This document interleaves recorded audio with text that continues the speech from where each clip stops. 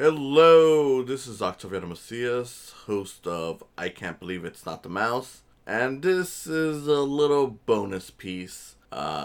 Depending on whether or not you've already seen it, heard it, or not, this is just a little tie-in to the Emoji Movie episode of our show. So, what is this about? Well, this is something I want to touch on by itself for a little bit, so this is not going to be a long episode, this is not a long thing, it's just a little short thing that, just to coincide with it. So, for a while, Sony Animation, the studio behind the Emoji Movie, was considered to be the worst animation studio around. Now, I never agreed with that. Honestly, it was kind of annoying every time I heard it because I was like, these guys have made Cloudy with a Chance of Meatballs. They've done the Hotel Transylvania movies, which, fine, they're not great, but they are fun and they are creative. And animation-wise, there are some of the best-looking ones around. I know some people disagree with that. They say that those movies look bad, but I'm like, no, look at just how crisp a lot of the 2D-esque animation is in the 3D world of Hotel Transylvania. It's honestly really great. So, yeah.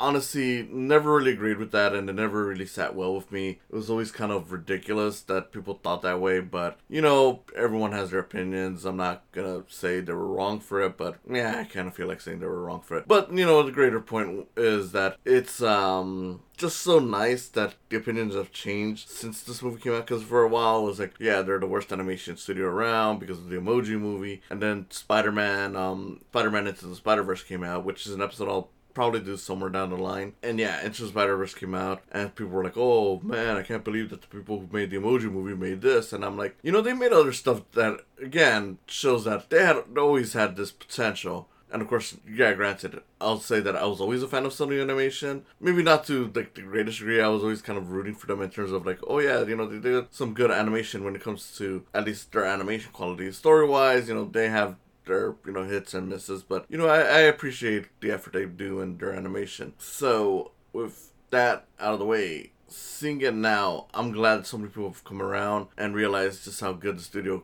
is on a consistent level, because this year alone we've had 3 animated movies from Sony Animation. Technically there's 4 with Peter Rabbit, but that's a live action movie with animation, and even then that's a pretty good one, so maybe whatever. But yeah, we've had 3 animated movies that have sadly all been in Netflix. Now granted, Netflix is a good place to watch movies. I'm not gonna diss Netflix on that, but I wish I would have seen them in theaters. And I understand why they're not in theaters. It's because of COVID.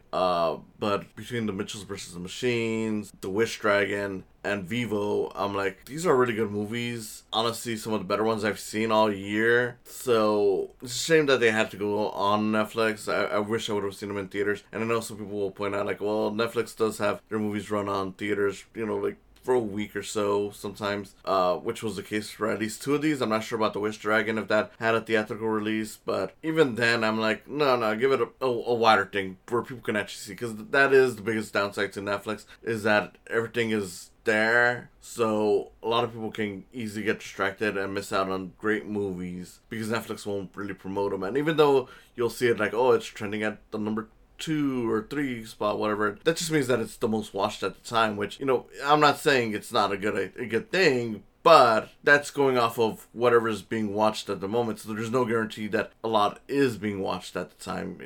I'm not sure if that fully makes sense, but the general idea is that, yeah, a lot of people might be watching it according to what they're going off of, but that doesn't mean that a lot of people are actually watching it, because there's still a lot of people who are like, oh, what's that, what's this, I don't see a lot of people talking about any of these movies outside of the people who would normally talk about it online. So that's my general thing. Now granted, again, I get why it happened. I get why these movies had to skip theaters because of COVID. I just want to say that if you're listening to this, go watch The Mitchells vs. the Machines. Funny movie, heartwarming, one of the best movies of the year. Honestly, in my top 3 or 4 movies so far, and it's probably going to stay there. Animation-wise, I mean, it's the good, typical good Sony stuff, but it takes it to the next level because they add in like this 2D kind of, I don't want to say filter, but that's what it kind of is. on there, and it makes the movie look really special. Wish Dragon, probably the best interpretation of Aladdin outside of the Disney Aladdin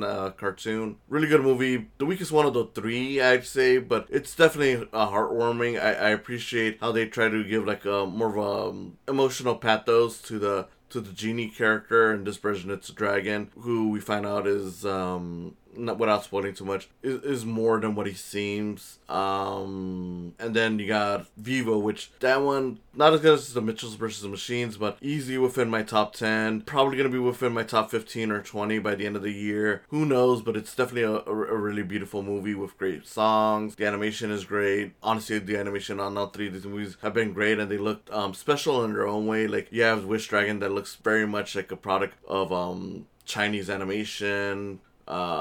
Vivo, there's a very nice style to it. There's some 2D sequences in there. I love like the neon lightings and certain sequences. So yeah, that was definitely fun. But yeah, it's just been a really good year for Sony.